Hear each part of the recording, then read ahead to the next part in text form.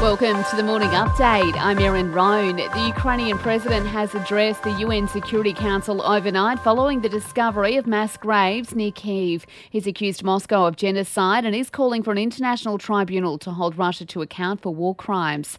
Speaking through an interpreter, Volodymyr Zelensky says we've only seen the tip of the iceberg. The world can see that what Russian military did in Bucha while keeping the city under their occupation, but the world has yet to see what they have done in other occupied cities.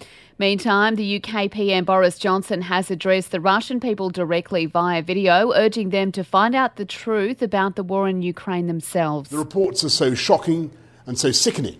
It's no wonder your government is seeking to hide them from you. Your president knows that if you could see what was happening, you would not support his war. We're bolstering our defence capabilities here. Australia will partner with the US and Britain under the AUKUS Pact to develop hypersonic missiles. The long-range missiles will be able to travel at least 5 times the speed of sound. The East Coast is again bracing for more heavy rain and flash flooding over the coming days. A severe weather warning is in place from the Central Coast down to the South Coast. A so-called rain bomb is due to hit this afternoon with up to 300 mils of rain predicted for some regions before the weekend.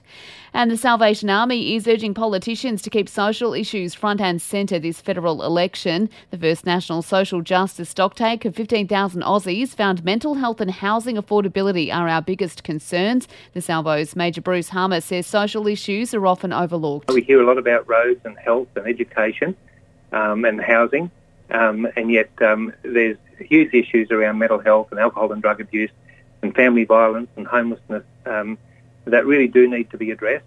In sport, Australia has taken out the T20 against Pakistan in Lahore. Tiger Woods has made a remarkable comeback from a serious car crash just over 12 months ago. The former world number one has confirmed he's planning on playing the US Masters. As of right now, I feel like I am going to play.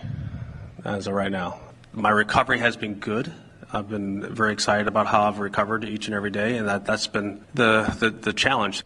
And in the A-League, the Mariners are celebrating after a 5-0 win over Wellington at Central Coast Stadium. And for even more sports news, make sure you check out the Sports Update. You'll find it wherever you're listening to this show.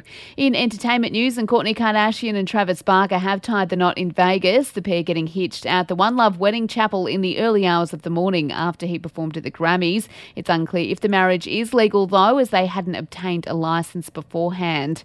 And that's the latest from the Nova Podcasts team. We'll see you later on for another episode of The Update.